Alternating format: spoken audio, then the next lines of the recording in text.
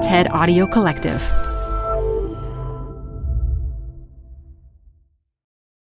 Apple Card is the perfect cashback rewards credit card. You can earn up to 3% daily cash on every purchase every day. That's 3% on your favorite products at Apple, 2% on all other Apple Card with Apple Pay purchases, and 1% on anything you buy with your titanium Apple Card or virtual card number.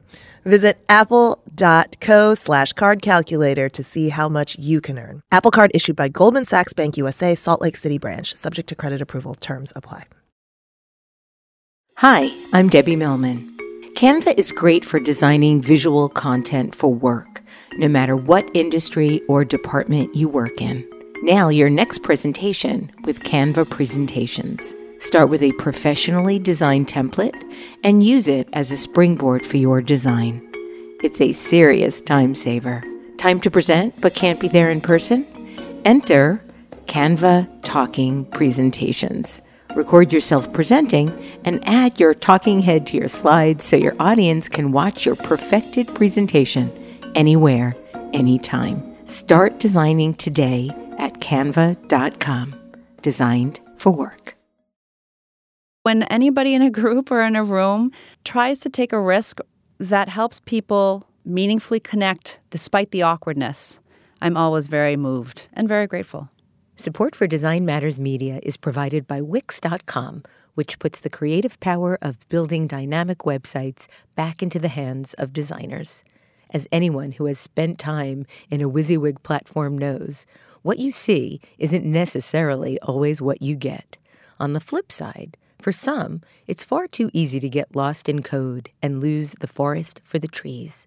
Wix.com allows you to find your own personal sweet spot and take control of your site with their drag-and-drop editor, hundreds of advanced design features such as Retina-ready image galleries, custom font sets, HD video, and parallax scrolling effects, and even serverless, hassle-free coding for robust websites and applications. With Wix.com, you have total control of your web design like never before. So join Wix's brilliant community of designers, artists, and creatives at large around the world for free. And ask yourself, what will you create today? This is Design Matters with Debbie Millman from DesignObserver.com. For 14 years now, Debbie Millman has been talking with designers and other creative types about what they do, how they got to be who they are, and what they're thinking about. On this podcast, Debbie Millman talks with Priya Parker about meetings and gatherings and why so many of them don't work. In so many group contexts, we tend to follow scripts, whether or not we want to. Here's Debbie Millman. We're more connected than ever, but it doesn't really feel that way. We talk on the phone less than we used to, but we spend more hours in front of screens or plugged into earbuds. We're constantly interacting, but not always communicating on a meaningful level. We're busy, but we're not often getting a lot done. Priya Parker aims to change that. In her new book, The Art of Gathering, How We Meet and Why It Matters, Parker sets out to make our lives more productive and our interactions more meaningful. With life's distractions, Parker reminds us that human contact is what really matters. Trained as a conflict resolution mediator, Priya has worked all over the world with NGOs, companies, and universities.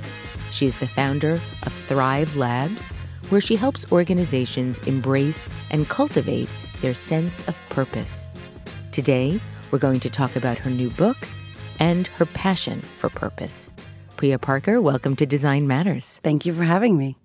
Priya, you've described yourself as the daughter of a mother who hails from Indian cow worshippers in the ancient city of Varanasi, while your father's family is from American cow slaughterers in South Dakota. That's a lot of cows in your lineage. It sure is. It's funny. It's no wonder that I ended up in the field of conflict resolution. My mother comes from India. She comes from a family that is Hindu and theosophist, which is not Hinduism. and they're vegetarian, and they have traveled all around India because of my grandfather's job, but basically come from a tradition where in Hinduism, the cow is a sacred animal. And, if my family was listening, they would make sure to correct me that they're not technically cow worshippers. It is a sacred animal because it is the vehicle for one of the gods. And my father comes from South Dakota by way of Iowa. And to this day, my grandmother, who's no longer living, the Ida Millers, are farmers in Wagner, South Dakota.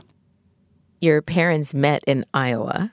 They fell in love, married, had you in Zimbabwe, and worked in fishing villages across Africa and Asia. What was it like growing up in such an international setting? I think when you grow up in any type of context, you don't realize that it's special because it's just what you know. And it wasn't really anything different for me until we actually moved to the United States. And I remember being at a summer camp and kids started making fun of me and saying that I spoke English with an accent. And it never occurred to me that I had an accent. And I ran home and, cried, not because I was upset that I had an accent, but because it was clearly a bad thing to have based on how they were treating me. And my father looked at me and he said, "Priya, everybody has an accent." That's wonderful. You don't have an accent, though. Well, when we moved here, I had come from Indonesia and then The Hague for 6 months. And my accent, at least as I was told, was kind of a jumble of a lot of different things. And I think like anything that you kind of do over time, I came young enough where it kind of got stamped out of me, and I now, speak as an American. My father is, American born and raised, and so it's also the lilt that I heard at home. But I came at a young enough age where, because I stayed through college, it became an Americanized, twang. Your dad got a doctorate in philosophy with a major in watershed management from the University of Arizona, with a 296-page thesis with a whopping name, which I'm going to try to share. I don't even know this. It's titled "The Effect of Spatial Variability on Output from the Water Erosion Prediction Project Soil Erosion Computer Model." He is not a brander. He also worked for the Peace Corps and the United Nations World Health. Your mother is an advisor and writer who has decades of experience at the World Bank, the UN, and other organizations. How did your incredibly prolific parents influence you? They influenced me very deeply. Most specifically, my mother influenced me in the way that she gathered. My father describes himself as a hydrologist, and my mother describes herself as a cultural anthropologist. And the reason they lived in fishing villages was because it was the Venn diagram of poverty and water. And my father studied and built sanitation systems. And my mother basically began to work in villages to understand and help them grow in the ways that they wanted to. So what's now called participatory development, or even human-centered design, didn't have a language back then. And she would work in villages to develop very simple games and techniques that would bring villagers together, often when a large amount of aid was likely to come in or they were experiencing great change, and trying to figure out how do you actually do development, I say that in quotes, in a way that puts the people affected by that development at the center of the conversation. And so from a very early age, the conversations around my dinner table were almost always about how do you gather in a way that puts the people involved at the center of their decisions. Your parents eventually divorced in Virginia and both remarried. And with joint custody, you pinged between their households, which you've described as toggling back and forth between a vegetarian, incense-filled Buddhist, Hindu, New Age universe and a meat-eating, conservative, twice-a-week church-going, evangelical Christian realm. What was that like for you? A little bit schizophrenic. My parents divorced and very quickly they remarried. I guess in the course of my life, very quickly, within 2 or 3 years. And I toggled back and forth. Every Friday afternoon, I would pack up my stuff at one house. And when I was younger, the other parent would pick me up and we'd drive just a mile to the other house, but it was another universe. I was fully part of both families. I'm an only child, and so I didn't have any siblings to kind of co-witness the experience, with me. And so there was no one who was part of both worlds with me. And I became a bit of a chameleon. Years later, my husband would joke that when I'm with my mother's family and somebody sneezes, I would say, "Bless you." And when I'm with my father's family and someone sneezes, I would say, "God bless you." Interesting. And these were things I didn't even realize until I had a kind of common witness in my life to point it out. And for most of my kind of teenage years, I tried to figure out how I could fit into both places. As you were going back and forth between households, you've written about how you remember learning about Republicans and Democrats at school, and you asked your father which one your family was, and he said, "We are so glad you asked. We're Republicans. We believe in the values of this country." And when you asked your mother the same question, she and your stepfather said, "We're Democrats." You've since said that is the story of the essence of how you grew up. They lived a mile apart, but they lived a world apart. And you mentioned it before, but do you think this is what set you on an early path toward conflict, mediation, and seeing all sides of a story or an argument or a debate? Absolutely. And I remember, the Republican-Democrat comment, I remember it because both of them, even more than what they said, they were relieved that I was asking and relieved that they could almost, and this wasn't explicitly said, but kind of protect me from the other side. And when my mother said, "Oh, we're Democrats," I remember thinking, I think my dad said the other one.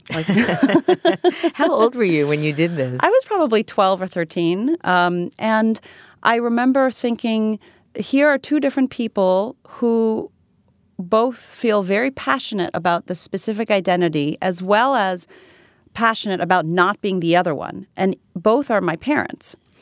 And from that day on, I kind of realized that I needed to figure out why they felt so passionately about things that they believed that the other side was, frankly, completely wrong about. And, I remember one week I'd be reading Thich Nhat Hanh with my mother. It's a Vietnamese monk about presence and mindfulness. And the next week I would literally be reading Ann Coulter because that was the book my stepmother would give me. Wow, that is schizophrenic. But that's amazing to have that kind of range. I mean, you did not grow up in an echo chamber, that's for sure. I did not grow up in an echo chamber. And I think before college in particular, my kind of modus operandi was to survive, to blend in. And survive is a strong word, but I'm kind of using it that way. And to figure out how I could belong to both places. And the way I could belong broadly was to listen and to speak up when I felt that it was hearable, and also to often not say anything. And it was really when I was in college and I had some time away, I think, like so many of us, that I began to ask the question, not just what is my inheritance and where do I belong, but who do I want to be? It was first at UVA, where you went to college, where you started being asked, where are you from? Mm-hmm. That was something that you had never really heard a lot before. They actually would ask, what are you? What are you? Yeah. As if you're not a person? Well, that's how it kind of sounds. But it was, at least then, when, this is 2001, it wasn't as offensive as it sounds today, I think in part because of the way our language has changed and kind of political correctness. But basically, people would want to know what race I was. And I didn't understand the question at first. I thought they were asking, what year am I? Or am I, at UVA, you say a first year, are you a first year? And I quickly realized that they were asking, no, what is my racial and ethnic background? And that it mattered because it helped them place me. So I remember, speaking of gatherings, freshman orientation at UVA, one of the first things that happens, at least then, is a massive pool party. And I walked into the pool, Olympic-sized pool, and at the front of the pool on the right side was broadly white students, and at the back of the pool was basically black students. And I walked in and I realized that I had to physically choose a side, otherwise I'd fall into the water. And for me, particularly growing up all over the world, it was a very stark visual that I don't even know if other people realized, as explicitly. And so I learned very quickly that the correct answer to that question was I'm biracial, I'm half white, half Indian. And even that was a complicated answer because people would say, are you American or are you Indian? And I'd say, Well, I'm Indian. My mother's half Indian, so I'm half Indian, and my father's white from Iowa, and so I'm white American. And very quickly I realized that to have a conversation about race, you kind of had to have the right language. Before we could even understand each other, because we were using different phrases and language, we were offending each other. This led you to founding the Sustained Dialogue program at UVA, and then after in New Delhi, India, where you conducted sustained dialogues in the country on behalf of the Dalai Lama Foundation. Can you tell us a little bit about what Sustained Dialogue is for our listeners and what motivated you to do that at that point in your life? Yeah, absolutely. Just one correction. It is the Dalai Lama's Peace Foundation, but it's technically called the Foundation for Universal Responsibility. So Sustained Dialogue is a group process. You could even call it a communication technology that helps people who are on different sides of some kind of conflict come together and see if they can transform their underlying relationships. It was a process that was designed by a diplomat, a man named Harold Saunders. He goes by Hal Saunders. He actually passed away last year at the ripe old age of 85.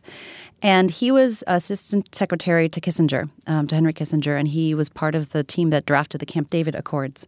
And one of the things that he found after serving in government for multiple administrations was that while there are certain things that governments can do, like forge peace or make peace treaties, that if you don't actually change hearts and minds on the ground, nothing actually changes between the perception of the citizens.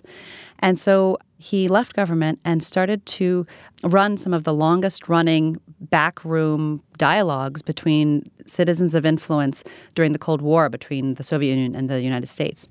And these groups of kind of 20 influential citizens that had the ear of the government but were free to speak their own mind would gather often 3 days at a time, 3 times a year, over 13 years to see if they could fundamentally change their relationship as Soviets and Americans. And as they did and built trust, begin to see if that could have ripple effects through each of their administrations. And he basically realized that when a group is committed to coming together for a specific purpose over time, you can begin to transform the underlying relationships, which has a potential to transform the conflict. And so in 2001, he was a trustee at Princeton, and Princeton had its own race problems, which have been well documented. 2 students at Princeton, David Tukey and Teddy Nemiroff, were interested in starting Sustained Dialogue at Princeton, and they did that. And as a freshman at University of Virginia, I learned about Hal Saunders' work, and they agreed to basically train us to figure out how do we actually launch Sustained Dialogue at UVA. And we actually launched it. We sent the letter to the students and administrators to launch Sustained Dialogue on September 10th, 2001. Oh, my goodness. Yeah. So September 11th happened, obviously, the next day. And while it was just a letter, part of the power, I believe, of an invitation is that it creates a container in people's minds. And so when September 11th happened and there was this deep desire to gather, Sustained Dialogue became one vehicle to do that with. And does UVA still have that program in place?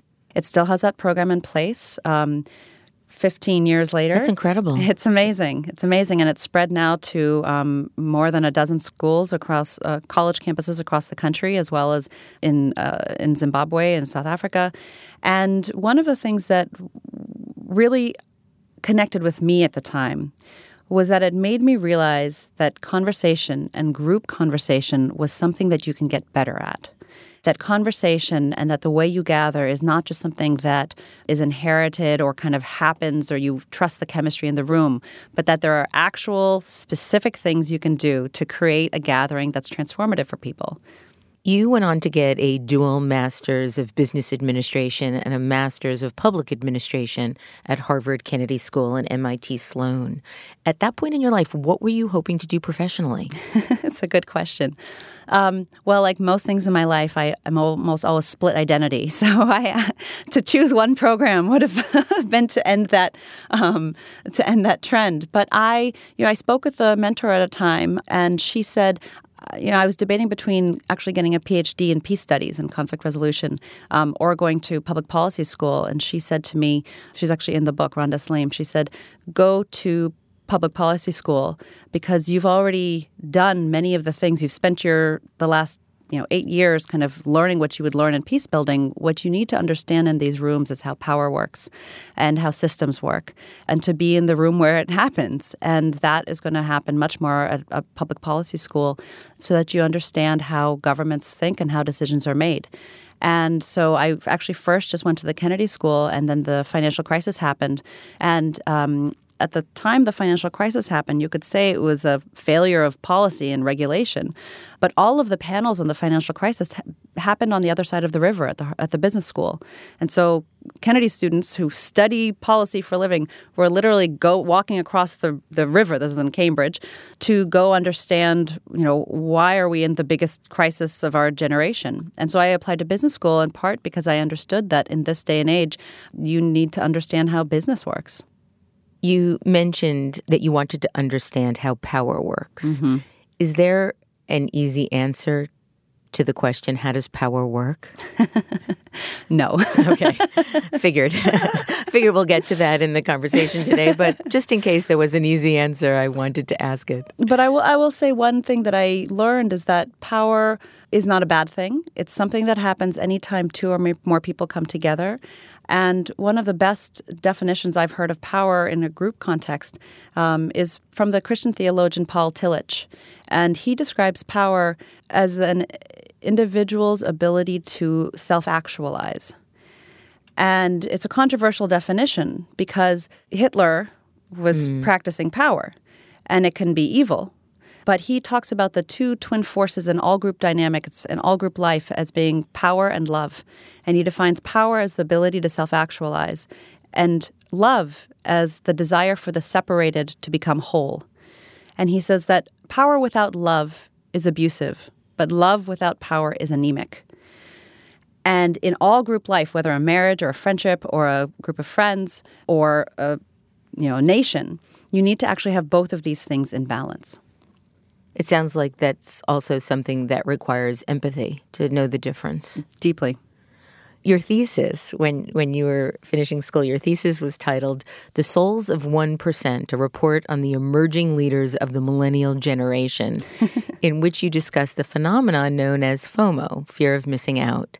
Around that time, you predicted that FOMO would ripple throughout culture, which indeed it has, attaining such visibility in the cultural lexicon that it was added to the Merriam-Webster dictionary. Was it really? Yeah, in 2016. How were you so ahead of the curve on that kind of cultural conversation?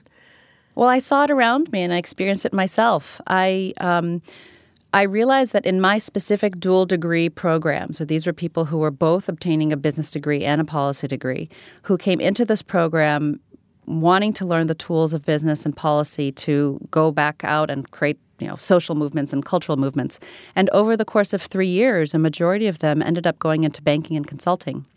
And I almost fell into that trap myself. I started interviewing with McKinsey's and the BCG's. And the more skills I got in these programs, frankly, the more insecure I became. Why? Why? Because you kind of enter this subculture that is telling you that you need to keep learning.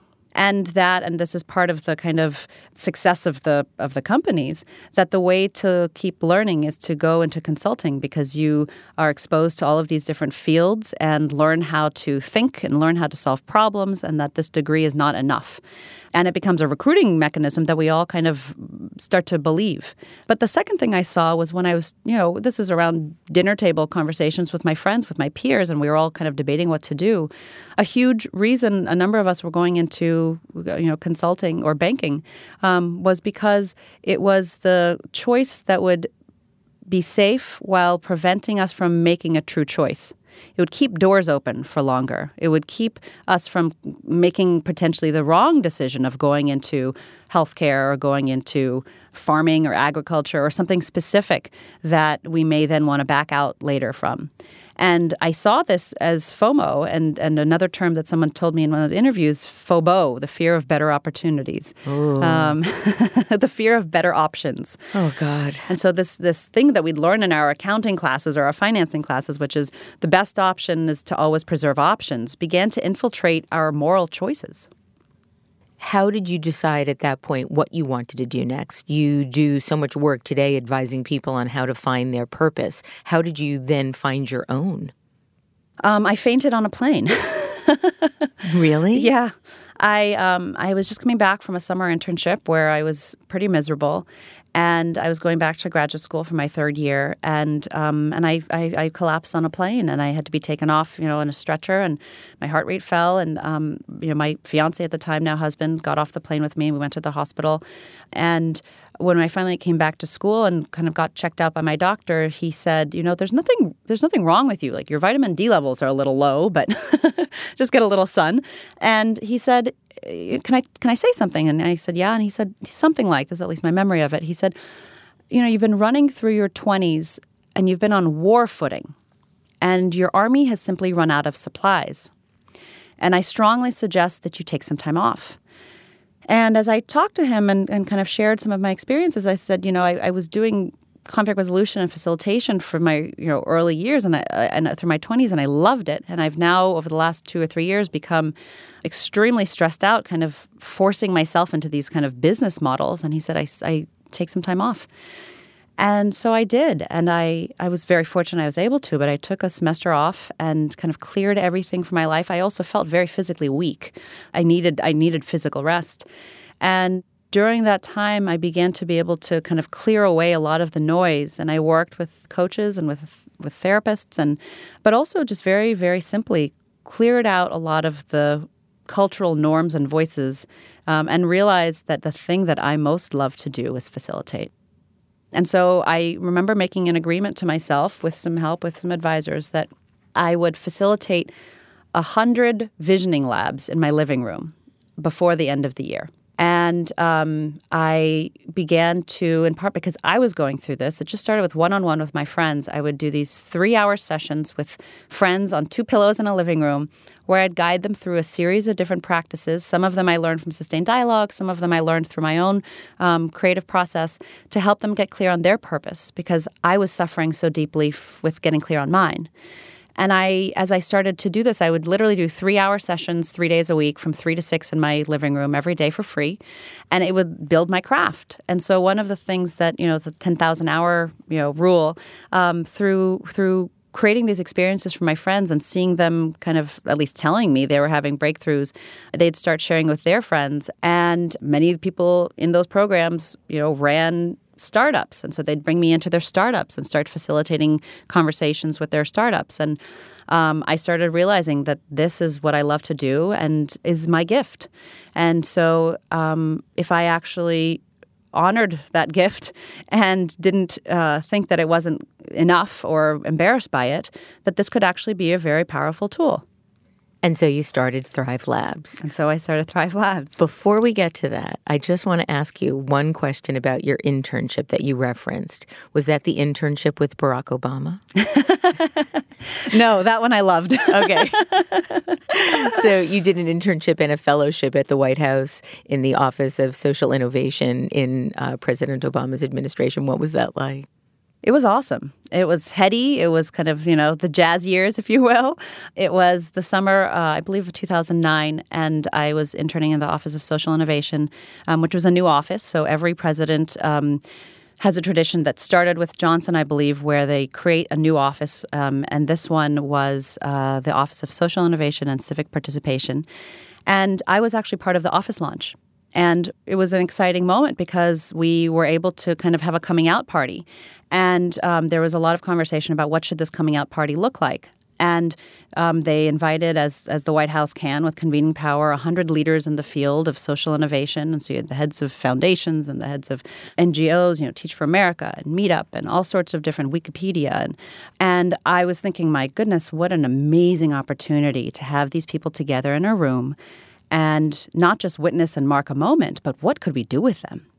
I'm a facilitator, so I designed something dynamic, and I suggested doing a goldfish bowl where President Obama could be in the center, and we'd bring in 12 leaders at a time with the other 100 sitting in a big circle around and having a live dynamic conversation about the future of the field. And I was getting very excited, and everybody around just looked more and more nervous, and they just said, we have to have something scripted. We don't know what might happen if it's unscripted. It was an incredible moment because of the fact that the White House was honoring and acknowledging that this matters. But from the structure of the gathering, to me, it was a missed opportunity. You talk about this in your new book. It's a wonderful story, a little bit heartbreaking, but a really vivid story. And your new book is called The Art of Gathering, How We Meet and Why It Matters. What made you decide to write this particular book? I wrote this book after going to gathering after gathering, sometimes my own included, but dinner parties, conferences, birthday parties, anytime people would come together and almost always have wonderful people in the room, and leaving feeling like, frankly, it was a missed opportunity, that there was not the level or depth of connection that could have been given who was actually there. And one of the reasons I believe this happens is because so much of our kind of gathering wisdom, particularly in the U.S., has somehow been associated with the realm of etiquette and flowers. And even, if you look at Instagram, in part because it's a visual medium, so much of gathering kind of, the gathering industrial complex is around literally what does a table look like. And we've centered gathering around things rather than people. And I wanted to write a book that centered gatherings around people. We have not thought about what actually creates magic between live, breathing people in a room. And I set out to change that. What does create magic in a live, breathing room? Purpose. So gatherings that work, for the most part, in my mind, tend to have some kind of specific purpose. They know why they're gathering. And everything kind of falls from there. So for example, a very simple example, is a wedding. I've been to dozens of weddings. I imagine you have as well. And even when you think about a wedding, there's very few that kind of stick out. Many of them kind of blend into the rest. And the ones that stick out are the ones where the couple made a specific, disputable decision that perhaps upset some people about what this gathering was for, what this wedding was for, and who it was for.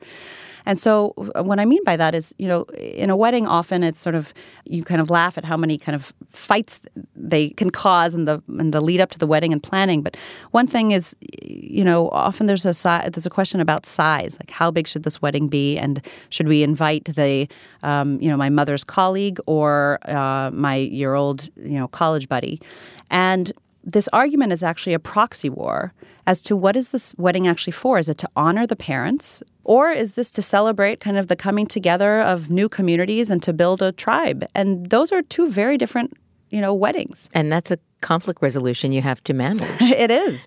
And I would say by managing it, to have the conversation ahead of time, first within the couple and then usually among the parents of what is this wedding for? So one of the examples, and this is an Indian example in the context of a wedding, is even when you think about the ritual or the rites in a wedding, in a Christian context, it's the bride walking down the aisle with her father. The father literally gives her over to the husband in a heterosexual marriage. In India, in Hindu weddings, there's a tradition of walking around a fire. It's called the Fairas. And if you actually read the script in the Fairas, many of them basically have assumptions where the woman's role is to take care of the child. And there's very specific assumed roles that many modern couples in India don't actually want. But yet the ritual of the wedding that their parents and their grandparents and their great-grandparents all took a part of has meaning in it. That image, walking around the fire, is often the image that is the photograph, plastered on walls for generations at a time. And so part of thinking about a purposeful wedding is to think about how do you create a ritual that both honors your past but also reflects your values. And it's a very complicated question. How do you get at what the intrinsic purpose of an event or a gathering is? Well, you start by just asking, why do I want to have this gathering? And many gatherings suffer from a purpose confusion because we assume that a category is a purpose. So a birthday party is to celebrate my birthday, or a wedding is to get married, or a team offsite is to bond the team. And the first thing I always say, and I try to do this myself, is to actually pause and say, why do you want to have a birthday party? Or what is it that you need in your life right now? And how might a gathering serve that? And so one of the things that happens when we skip a purpose is that we assume a specific form for a gathering without thinking about what we actually need. And so to start if you're, for example, wanting to do a pool party or neighborhood potluck, I would say, why do you want to have a pool party? And someone might say, well, because it's the beginning of summer. And say, well, why do you want to invite your neighbors? And they may say, well, it's nice to get together. And so keep asking why. Why is it nice to get together? Well, we don't see each other that often. Well, why does it matter for you to still see each other? I mean, it kind of gets annoying, but I really keep asking why. And then someone might say, well, because I want my children to be in a community where they know their neighbors and where they believe that strangers aren't scary. And then you have an animating purpose. And that then helps determine the energy of the gathering. The energy of the gathering, and even more so, who should be there. So if I say I want to have a neighborhood where strangers aren't scary, all of a sudden it may make sense to invite neighbors that I never met before for my pool party versus the ones that I've known for a decade. Or both? Or both. So part of the reason purpose helps is because, I joke in the book that you should use purpose as your bouncer. That purpose should be this animating force that helps you decide who should be there. And one of the things, another element of powerful kind of transformative gatherings are those that are willing to exclude well. What does that mean? So one of the things that gatherings, I think, sometimes suffer from, ironically, is over-inclusion. And it comes from a spirit of generosity. Again, I do this myself. Sometimes it's kind of embarrassing or awkward to not invite, so-and-so because they all know about it. But one of the things that gives gatherings animating life is when people are there because they serve the purpose of the gathering. One of the examples that I recently heard from a friend was he was invited by his 80-year-old grandmother to come for her birthday party. And all of his adult cousins realized that they got this invitation, but there was one catch, which was the adult spouses and the children were not invited. And this caused, a mild uproar among the cousins. They're all spread across geographically. They don't always see each other. The spouses were like, why aren't we invited? The children, it was great. So we're now on babysitting duty, whether they're the male spouse or the female spouse. But it was their grandmother, and she's getting old. So, she had some clout, and they went. And I spoke with my friend when he came back, and he was thrilled with this gathering. And he was so moved by it. And he said, my grandmother in her wisdom gave us a gift.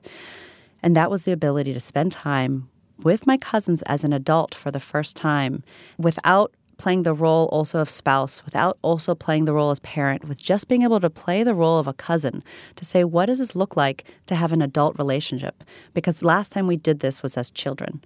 And it was the most beautiful experience because there was a specific purpose and there was space given to it. I have two questions about this. The first, I can already see the questions in the social etiquette column in the New York Times on Sunday. I just read Priya Parker's book, and I'd like to have a party, and I only want to invite so-and-so. What do I tell the other people that are invited so that their feelings aren't hurt? Yeah. You tell them the purpose of the party. In some cases, that might be a difficult conversation. So if the purpose of your party is to have a party where the people who bring out the best in you are there. You don't always have to make your purpose explicit, by the way. This is just, for yourself as a design principle. I can give this example in my own life that my parents and my in-laws were going to meet for tea, and an aunt was visiting. And it happened to be that she happened to be in town that weekend. It was also her birthday, and she was visiting for her, but a very complicated situation. And she had just assumed that she would join this tea. And my fiancé and I at the time loved the aunt, but didn't want her there because this was this very unique opportunity for these two families to meet and spend time together. And part of being a generous host is if people are in the room, you pay attention to them. And if people are in the room, you pull in the person who least belongs. And so part of the problem of having an aunt there is not that she's going to be quiet and not take up space, but if you're gathering well, you're including her intimately in the conversation. And so frankly, it became a conflict because it actually meant her staying at home or not. And we had to say, the purpose of this very unusual time together, we don't live in the same city, is for our parents to get together, and you're not a parent. And that wasn't a parent. Right. And so I think part of gathering with intention means having difficult conversations. I got an email the other day from a friend who has read the book, and she was hosting a gathering in her context of work. and some people knew about it and asked if they could come. And she had this moment, and she'd read the book, and she took a deep breath, and she wrote back and said to the person why they were having a gathering and why that person wasn't invited. And she talked about the purpose. And she did it with care, and she did it with transparency. And one of the things that happened was that next time that she has a gathering and that person's invited, they actually then know, if you're gathering over time, that the invitation is purposeful, intentional, and you want them to be there. With all the conflict resolution that you've done, both internationally as well as between individuals, are there any universal elements that tend to be at the core of all conflicts? And is there a common solution, if so? It's the million-dollar question. You know, many conflicts come down to a disagreement or a threat around needs, values, interests, and identity. And the conflicts that I'm most interested in and have always been attracted to are conflicts over identity. I'm running these experiences called master classes in the art of gathering, where I gather together 50 or 100 or 250 people who are all part of some community and create this live experience where for an hour I kind of build community among them, and then for an hour I reverse engineer the process. And I did this a couple of days ago at a company in New York. And one woman shared this example that in college she was part of a feminist group. And there were Republicans and Democrats in this feminist group. And at some point, the women Democrats decided and basically said, you can't be a Republican and a feminist. It's a paradox. It's an anomaly. And there was this huge conflict. And the group basically eventually fell apart. The Republican women left. And it was a core conflict about identity, which is what does it mean to be a feminist and what are your core values? And you see this at the macro level as well in the American conversation. You know, last year when we had the Women's March, one of the core, I remember organizers kind of writing about and parts that they were nervous about was whether or not there'd be conflict between pro-life women and the marchers. And even now there's a roaring debate about whether or not you can be pro-life, you know, and a feminist. And these are the conversations to me that are juicy and fascinating and have so much depth because it's extremely complicated. And it comes down to a core difference of values. How do you bridge those differences? I without people necessarily feeling like they have to change their mind about the way they think. Yeah. I think one thing is you start building ways of being together that unite people across other types of identity. So what I mean by that is they may disagree on this specific issue, but they may bond as hockey players, or they may bond as parents, or they may bond as, and sometimes it's the more unique identities that they wouldn't think they would have. So they may, and that have some kind of vulnerability in them. They may bond as people who have experienced estrangement in their life, or they may bond as people who have had a near-death experience. And to me, one of the most powerful elements of transformative gatherings are when you can have conversations that get people out of their fixed identities. You know, one of the things that Hal Saunders, my mentor, spoke about in terms of transforming relationships is he identified identity as all of the experiences over the course of your life up until this very moment that shapes who you are. And what I loved about that definition was that there are, yes, some perhaps fixed elements of your identity, but even those are changing, you know, gender or race. And some of the most, you know, interesting conversations today are around what is fixed identity. But within the definition that he had, there's also a lot of space that says there's a possibility that in this moment, I'm willing to expand or change or question or reimagine some element of my identity. And to me, gatherings become profound when you can start getting to that point in the conversation. How do you encourage people in those situations to be more vulnerable, to open their hearts a little bit?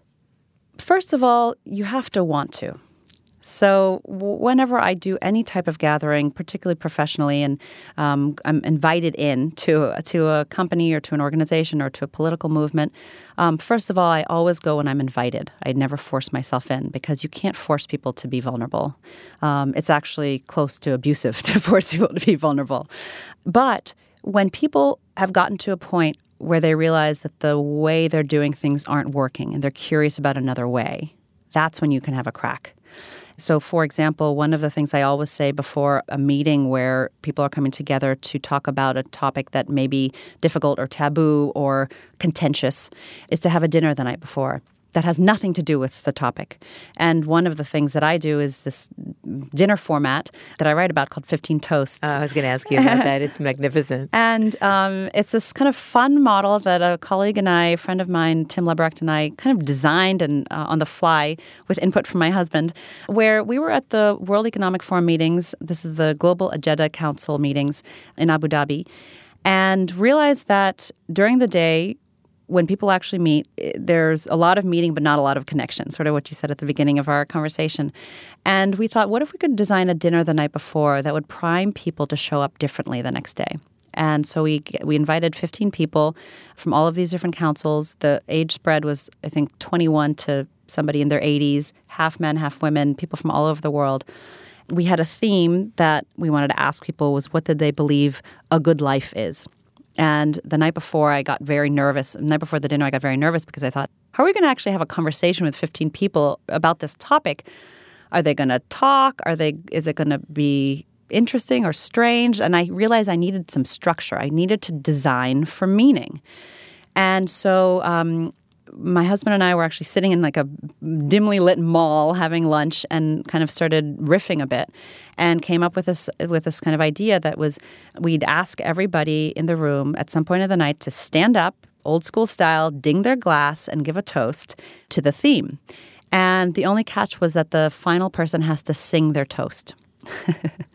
And that allows people to realize that it's less scary to give a toast than to sing their toast. It kind of moves the night along.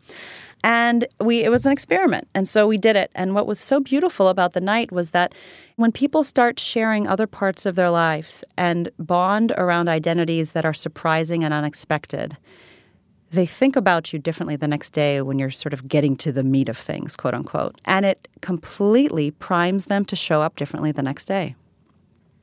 You have a number of really extraordinary exercises in the art of gathering. I also was wondering if you would talk about the exercise, I Am Here. Yes. So when my husband and I first moved to New York, we didn't really know anybody here, and we didn't know the city. And so we started this experiment. I mean, we didn't even really think of it as a gathering at the beginning, but we just said one day a weekend, we'll go to some neighborhood, we'll turn off our phones, and we'll walk around and explore it. And we told a friend about this, and she said, okay, I'm going to come. And so the first time we did it, she invited a friend, and we chose Harlem as a neighborhood and first went to church, Abyssinian church, and started to basically roam around Harlem and the Upper East Side of New York and talked and talked and talked and talked. And at the end of the day, it was 7 p.m. when we all left, and we felt completely exhausted and completely rejuvenated and had a conversation with the four of us that was pretty spectacular. And so we just started doing it again and again, and the idea started spreading. And we've done it over 20 times in all types of different neighborhoods and themes. And you do these how often? We would do them, usually it ended up being about once a month. And we have not done them since I've had children. That makes sense, especially since you have a 16-week-old. Yes. But we are saying that we want to start them again, yeah.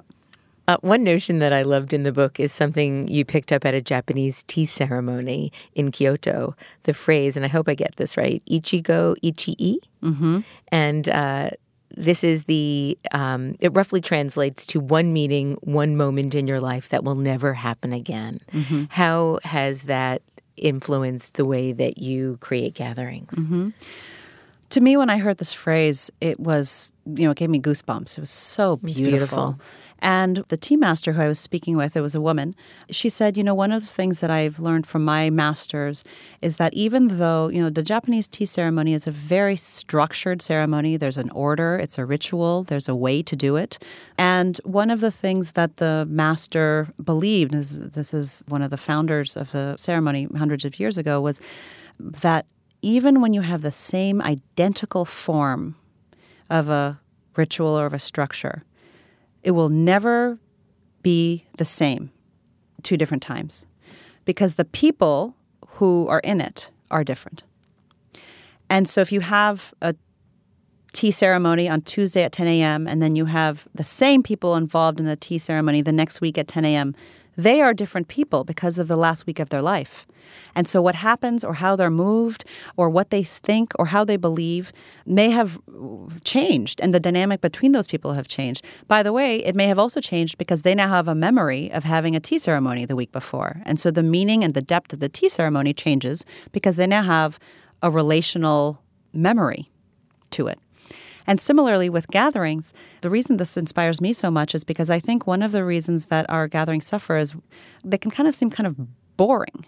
You know, if a birthday party has like candles and a cake, or a board meeting has like a square table and a whiteboard behind it, that we kind of start attributing form. And one of the things that this Ichigo Ichi phrase reminded me of, and always reminds me of, is that you have this unique, crazy moment in time where people are coming together and you can create the future of this group live in real time based on what happens between these people. It's incredible. You said that routine is the great enemy of a meaningful gathering, and I love that idea, that to constantly be trying to upend the norms that we expect. Mm-hmm, absolutely. You know, one of the core ingredients is surprise and unexpectedness. And it can even be a small tweak. It can be the way you start a meeting differently, or it can be the idea that you would have your birthday party and have everybody meet at a fishing dock at 5 a.m. to watch the fishermen come in, and that could be a birthday party. And the idea that you can do something different is really the core of the book. You talk about hosting in the book and recount the amazing way in which Ronald Heifetz starts his adaptive leadership class at the Harvard Kennedy School. And I'm wondering if you could share a little bit about what that is like. Sure. So this was a class shopping day at the Kennedy School where you can actually go and sit in classes for 20 minutes at a time or 45 minutes at a time to just test the class. So it's not even the actual class. So it's pretty high risk to hold a bold experiment with people who are trying to figure out if they want to take your class. So class starts, the bell rings. And most teachers stand up and explain what the class would be. The more innovative ones give a lecture and actually model a class rather than talking about a class. But Ron Heifetz kind of blows the whole thing out of the water. And he sits on a chair, at least when I was there, he sat on a chair in front of the class. And there's 90 students in a room staring at him. And he doesn't say anything. And you kind of sit there and watch him, and he's just staring into space. And a few seconds kind of go by, and everyone just sits there and continues to stare at him. And you're trying to figure out what's going on. Sounds like a John Cage composition. Exactly. And people start, mumbling, and there's some nervous laughter. And the teacher basically is not playing his role. And so all of a sudden, this entire group is kind of on edge and not really sure what they should do. And so this kind of popcorn-like conversation starts. And as far as I remember, people say things like, is this the class? Is he going to say something? Maybe this is what we're supposed to do. Are we supposed to talk to each other? Shh. Don't shush me. Well, he's about to talk. How do you know he's about to talk? And basically this group of strangers starts trying to navigate, like, what the hell are they supposed to do if there isn't a guardrail and the person who's supposed to be an authority, the host, the teacher, is abdicating his role. And I love this example, and I've been, 3 or 4 minutes into it. Thank God, everyone's deeply relieved when Professor Heifetz finally steps up and he says, "Welcome to adaptive leadership." And what he does is, and he does this, I didn't take the class. I just shopped the class. But what he does, as I understand it, over the course of the years, he creates all of these different dynamics and experiences where all of the scripts that we tend to follow, he pauses. And he makes the implicit explicit, which is that in so many group contexts, we tend to follow scripts, whether or not we want to. And the reason I started the chapter with this anecdote is because it's this beautiful, extreme example that shows how much we just assume and kind of go into autopilot in our gatherings because we assume that there's a way to be. And when you actually pause and invite people to be another way, conflict can happen, but the most beautiful things can happen as well. You've said that all of the people who are taking risks is what inspires you in life. Why do you find that inspiring? I do too, but I think for different reasons than you do. Mostly because I have a real hard time with risk. I am deeply inspired whenever I see people taking risks period. Whether it's taking a job that kind of quote unquote makes no sense to anybody else, or whether it's speaking up in a room when your voice is shaking and continue to speak anyway. I feel very moved when I see people demonstrating courage. And to me, I love it when I go to a gathering. I actually much prefer being a participant than a host. Much, much, much prefer Why is that? In part because you actually have a lot of power as a guest, but it's unexpected power. And I think one of the things that is implicit in this book, I don't say it explicitly, is the art of gathering is not just for hosts. It's also how to be a better guest. And so often there's gatherings that in the moment can actually be improved, much improved, not by the host, but by the guest offering something. And so some of my favorite dinners are when, at conferences, when a group of people get together and everyone's kind of chit-chatting, and then somebody just says, hey, we don't really know each other. Would you guys be up for answering a question? What if we all asked a question that would take us to a different level? And I love those moments because you're putting your neck out on the line. When anybody in a group or in a room tries to take a risk that helps people meaningfully connect despite the awkwardness, I'm always very moved and very grateful. Priya, I have one last question for you.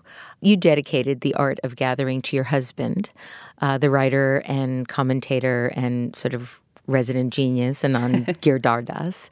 He dedicated his book, The True American, to you and wrote on Facebook, "This won't be the last book I dedicate to Priya Parker, but it is the first.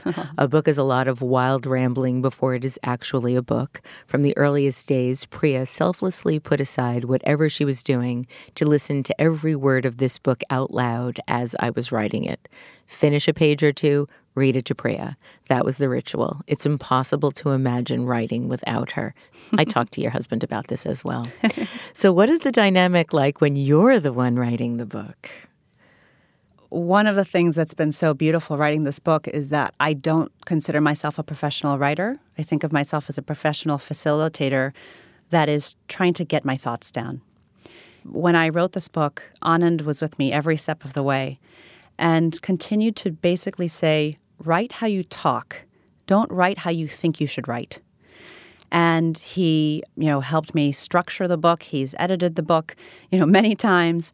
And to me, marriage is, we joke that our marriage is a lifelong dialogue, that it's just one long conversation. And this period of writing this book to me was very humbling because of how much he gave of himself, because it is his craft and it is his genius of how to string words together. And to deeply learn what it actually takes to be interesting on a page. And, you can judge for yourself whether I accomplished that. It was a very beautiful process to be witnessed and to be helped by him. And the other thing that was fun was he was also writing a book during this time. We also had 2 children during this time.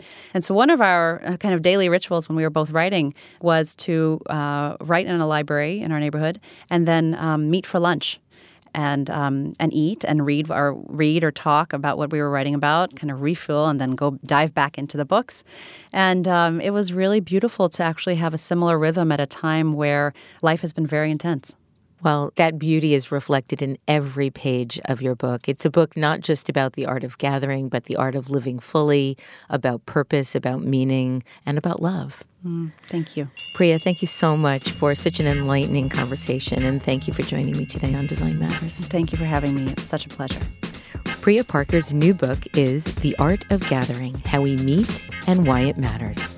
You can see more of her work at priyaparker.com. This is the 14th year I've been doing Design Matters, and I'd like to thank you for listening. And remember, we can talk about making a difference, we can make a difference, or we can do both. I'm Debbie Millman, and I look forward to talking with you again soon.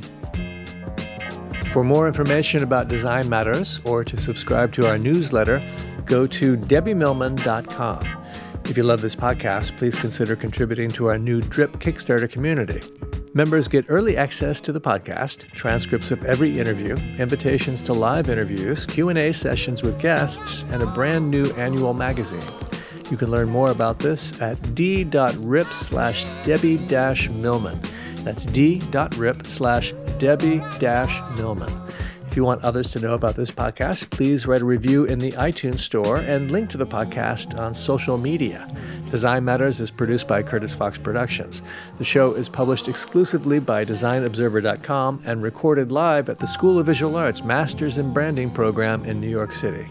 The editor-in-chief of Design Matters Media is Zachary Pettit, and the art director is Emily Weiland.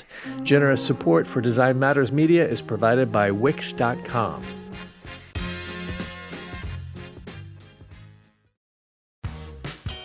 You're growing a business, and you can't afford to slow down. If anything, you could probably use a few more hours in the day. That's why the most successful growing businesses are working together in Slack. Slack is where work happens, with all your people, data, and information in one AI-powered place. Start a call instantly in huddles and ditch cumbersome calendar invites. Or build an automation with Workflow Builder to take routine tasks off your plate, no coding required. Grow your business in Slack. Visit slack.com to get started.